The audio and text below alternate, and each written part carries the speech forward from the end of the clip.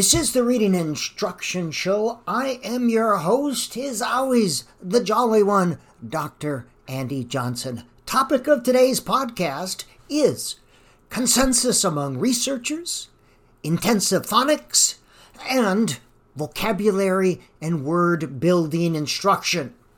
Now, this is the fifth in a series of podcasts looking at an article published in the New Yorker magazine that I did first back in September. And I was going to do a series of them, but so many silly things kept occurring that I got a little bit off track. But I'm back on track. The name of this article was called The Rise and Fall of Vibes-Based Literacy, written by Jessica Winter. And I was sent this article. I think someone wanted to make a point. They thought they would change my mind by reading this article. Now, in this article, Jessica Winter used her platform with the New Yorker magazine to accuse teachers in New York City of using vibes-based literacy. Now, Jessica Winter is an editor at the New Yorker, where she also writes about family and education. And apparently, being knowledgeable about education is not a prerequisite for writing about education for the New Yorker magazine. Their standards are low. So I'm spending time analyzing Jessica Winter's article in this series of podcasts because it so accurately represents the disrepresentation and the ununderstanding of literacy instruction being portrayed by the science of reading community as well as other media. Now, the New Yorker magazine has a readership of over 1 million people. 1 million! So it's safe to say that a lot of people read Jessica Winter's article. And I'm guessing most of these people had little background in education or literacy instruction. And I'm guessing most of these people thought that just because this article is in a big-time magazine, that it must be reasonably close to being true, or at the very least, that the writer checked her sources. Oops! Hence, I feel it my civic duty as a paid employee of the state of Minnesota to point out the blatant ignorance smeared all over the pages of this article like stale margarine. So let me recap a bit. Jessica Winter opened up her article, and again, it was called The Rise and Fall of Vibes-Based Literacy Instruction. She opened up by describing an incident that occurred at her home during COVID as part of her daughter's kindergarten reading instruction. Now keep in mind that during COVID, all teachers were learning how to adapt what they were doing in the classroom to online home instruction. And this stuff doesn't always transfer so well from school to home. Now, during this time, Jessica's kindergarten daughter was engaged in instruction at home, and Jessica saw something she didn't understand, called reading workshop. Oh, she said to herself, that's something I've never seen before. I don't understand it. Therefore, it has to be bad or wrong, she said to herself. And based on her ununderstanding of literacy development and reading workshop, she perceived what were her daughter's developmentally appropriate behaviors for readers at that level. She perceived these behaviors to be deficient.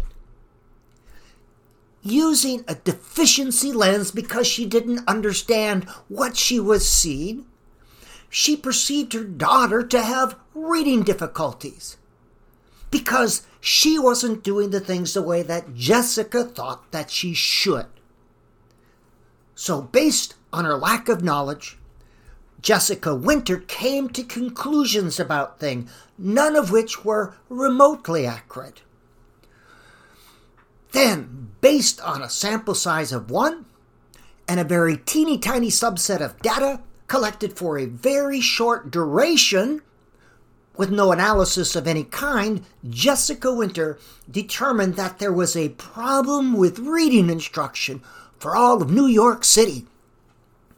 Further, she determined that she had isolated the variable, and that variable was balanced literacy.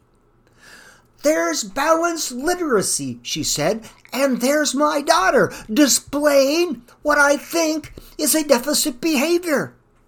They appear together," she said. "So obviously one thing is causing the other. Obviously it's balanced literacy that's causing the deficit behavior," she said. But Jessica Winter didn't stop there. She not only figured out the cause of this alleged problem that really wasn't a problem at all, because it was developmentally appropriate behavior for a child at the emergent level. She figured out the cause, but also she came up with the solution. Yes, she did. Incredible. And the solution that Jessica Winter came up with was phonics instruction. But wait, there's more. Based on her sample size of 1, Jessica Winter believed that the results of her research could be generalized to all the students in New York City. She concluded that all the students in New York City needed to abandon balanced literacy. They need to abandon that, she said, even though Jessica Winter obviously had no idea what balanced literacy was. But she went on, that didn't stop her, saying that they need to give up this balanced literacy nonsense, according to Jessica Winter, and instead get a whole bunch, a heapin' helpin' of phonics instruction. Imagine that. Now, we have a special term for this kind of thing that happens in the literacy research world. We have a special term for this. And that term, when someone does what Jessica Winter did, is called pretty gosh darn stupid. Excuse my salty language here. But it's also called anecdotal evidence, I thinkisms, perception, and confirmation bias. Now, based on her years, the many years that she spent not reviewing reading research, Jessica Winter determined that the type of literacy instruction her child was receiving was not the right kind of literacy instruction. And she called it vibes-based literacy. And this was not a complimentary term. Imagine that. Then Jessica Winter equated reading workshop with balanced literacy. Jessica. These are two different things. Reading workshop could be an example of balanced literacy, but it could also not be an example. You could be engaged in balanced literacy instruction, and it might not be reading workshop. You really should know what you're talking about before you write an article and send it out to 1 million people. And balanced literacy is not a method. Balanced literacy is a description. There is a balance of literacy instruction and opportunities to use these skills in authentic reading and writing experiences. There's a balance based not on a scope and sequence chart, but on students' needs. And along the way, you also have to address vocabulary, comprehension, fluency, phonics, phonemic awareness, word identification, word recognition, affect, that's emotion and motivation, social interaction. These are all things that are included in a balanced approach to literacy instruction. There is a balance based on what your students need. One size does not fit all. So Jessica Winter and Emily Hanford and the rest of the Science of Reading Clown Club, you should really know what you're talking about before you criticize balanced literacy. And Jessica, if you don't understand something, that doesn't mean it's bad or ineffective. It just means you don't understand it. And there's no shame in admitting that, Jessica. Maybe you don't understand quantum physics. Does that mean you're going to write an article criticizing it? Are you going to call it vibes-based physics? And finally, Jessica, a basic rule in research of any kind is this. You can't generalize to a larger population based on a sample size of 1. All right, moving on. Let's do a little bit of unpackerating. Some things that Jessica Winter actually said. In your article, Jessica, you said this. These developments, and I'm quoting you, these developments, and she's referring here to science of reading requirements, these developments reflect a long-standing consensus among researchers that intensive phonics and vocabulary building instruction, an approach often referred to nowadays as the science of reading, are essential. So let's stop here and do a bit of unpackerating. Long-standing consensus among researchers, she says. And I'm assuming, Jessica, since you wrote that statement, that you've done a review of the research literature. So how long is long-standing? When did it begin? And further, you said consensus among researchers. What researchers? How many? Did you have 2? Because you can have a consensus between 2 researchers. That would be a consensus among researchers. Or maybe it was 3 or 4. That too would be a consensus among researchers. And what kind of researchers were they? Were they psychologists? Were they linguists? Were they soybean researchers? Journalists? Dairy researchers? And what do you have to do to be considered a researcher?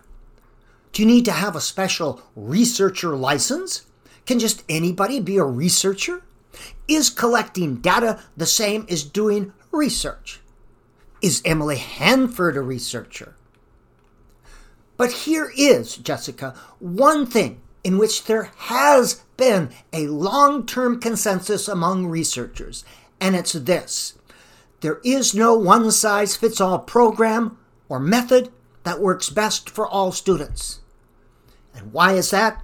Because no 2 students are the same, and no 2 classrooms are the same. Thus, hence, effective literacy instruction looks a bit different in every classroom. So you see, Jessica, in the real world of academia, you can't just say stuff. Well, you can, but real academic journals won't publish your stuff. In academia, you have to cite your sources. You have to support your ideas. So you said intensive phonics as well. A little bit more unpackerating here. Intensive phonics instruction. And let's explore that. What would it look like? And Jessica, are you assuming that intensive phonics doesn't currently take place? How much phonics is intensive? Starting when? Ending when? And are you assuming that every kid needs intensive phonics? Every kid in New York City in grades K2 needs intensive phonics? Is that what you're saying? But what if students are reading at or above grade level? Do they need intensive phonics? What if phonics isn't working? Do they need more of what's not working so they cannot read to an even greater degree? What if English is not their first language? Do they need intensive phonics? And what do you mean by intensive? What is intensive? Do you mean every day? 20 minutes? 30? 60 minutes? I'm going to teach you hard phonics. Would it be analytic phonics, synthetic phonics, large unit phonics, embedded phonics, phonics for spelling? What exactly do you mean, Jessica? Maybe at the New Yorker magazine you can just throw out words and not worry about what they mean. And that's obviously the standard at the New Yorker magazine. But in the real world, in an academic environment, A, we have to know what the words mean when we use them, and B, we have to attach the correct meaning to the words that we use. Very minimum standard, Jessica. Here's the thing. Everybody believes phonics instruction is essential. This has never been up for debate. I don't know of a major scholar or researcher today who doesn't advocate direct and explicit phonics instruction. And oh sure, once upon a time you might have been able to find somebody.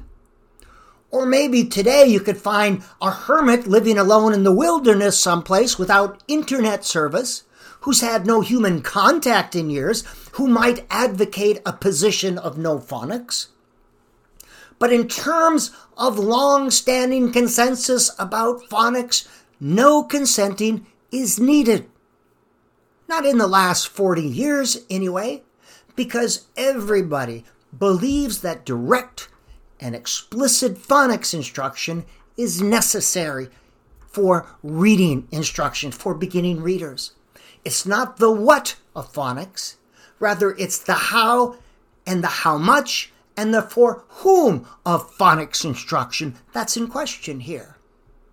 All right, the last part of this, you said vocabulary building instruction. Again, lovely sounding words. Vocabulary building. Vocabulary is important. It's one of the 5 pillars recommended by the National Reading Panel report.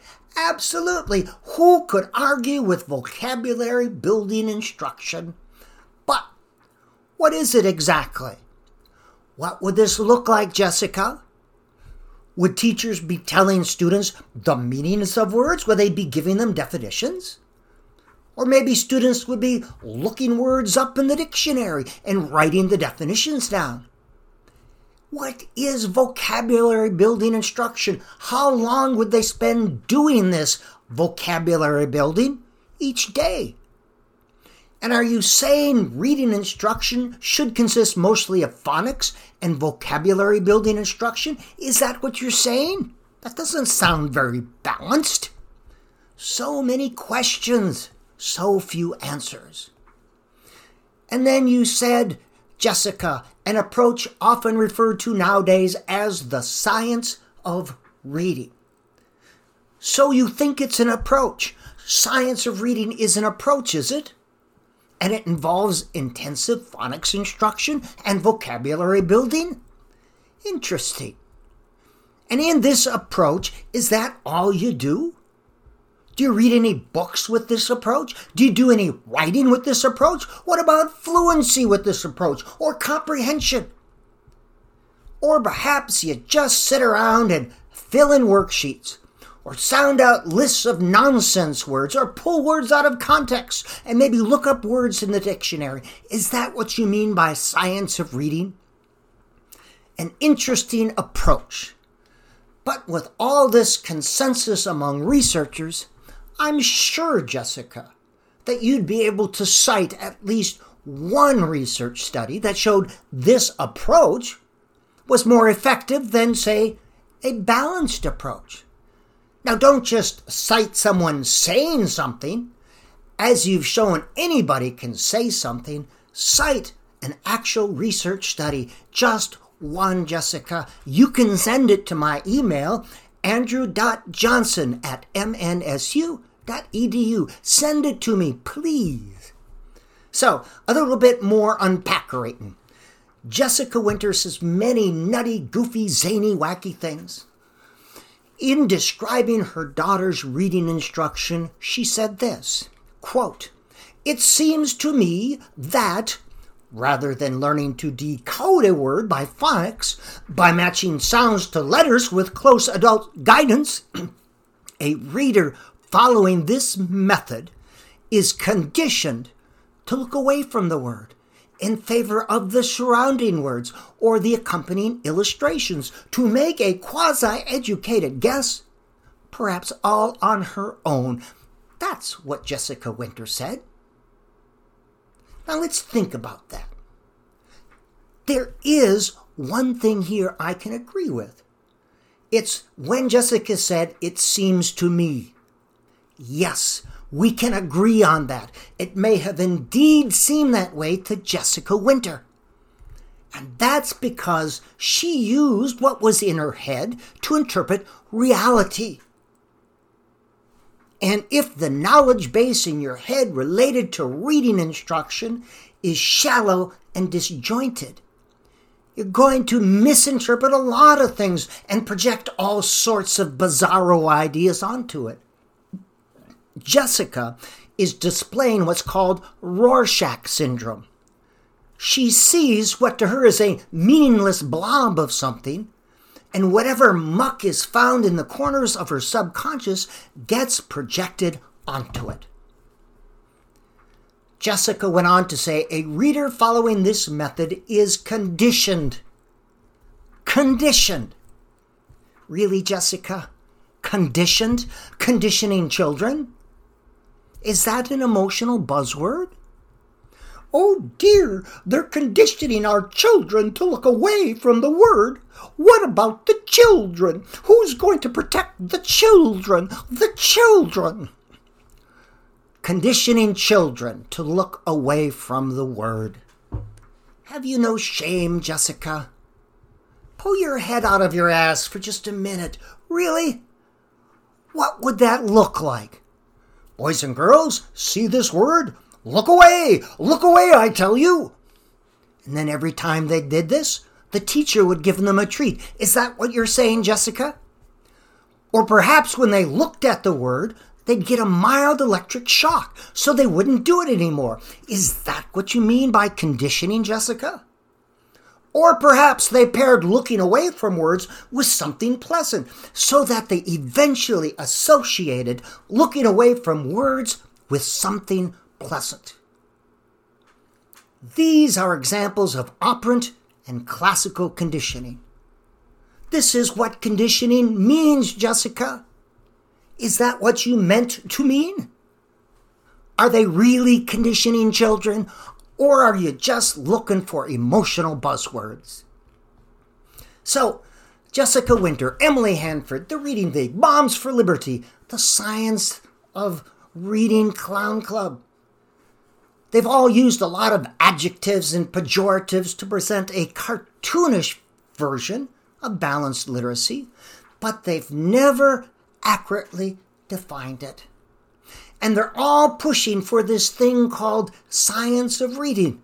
Science. Science. It sounds so good. Who could argue with science?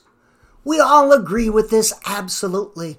But the science of reading propositions put forth by Jessica and Emily and all these people are based on a very naive and limited understanding of science. And if you're going to be dogmatic about science, you should really have a bit of understanding about methods of science used in the social sciences. You should understand something about the array of research methods used to understand reading, the reading process, and effective reading instruction. And perhaps, just perhaps, if you're going to be dogmatic and make these statements and condemn balanced literacy, maybe you should have actually, read some research related to reading. Maybe it's just me, but that seems kind of the thing that one should do. But they insist that the science of reading instruction, whatever that is, should be the law of the land. But in terms of behaviors, what exactly would we see with science of reading instruction?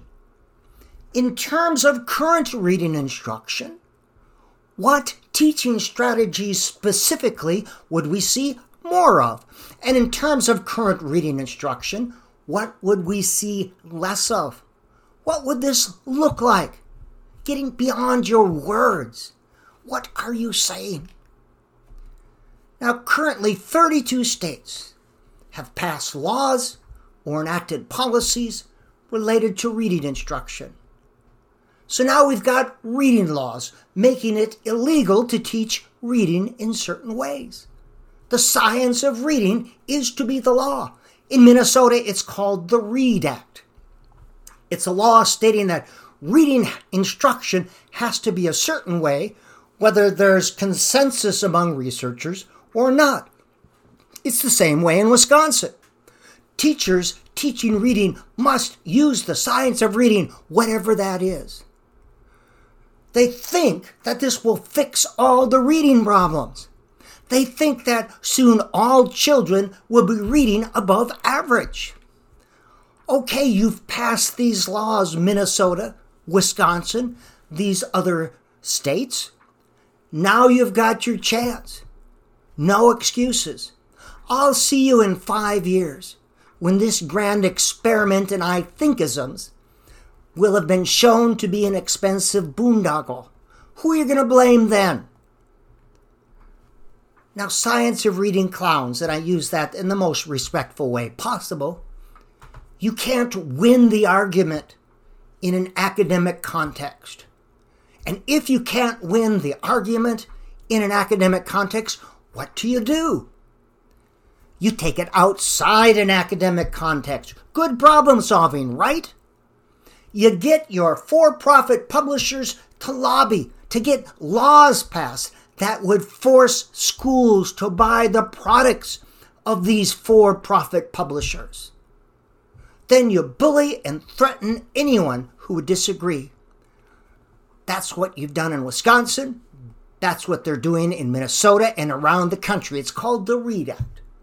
And again, if you can't win the argument in an academic setting, and the science of reading community, you can't, then you bully and threaten schools, teacher preparation programs, and literacy professors. This has been the Reading Instruction Show. I am your host, Dr. Andy Johnson.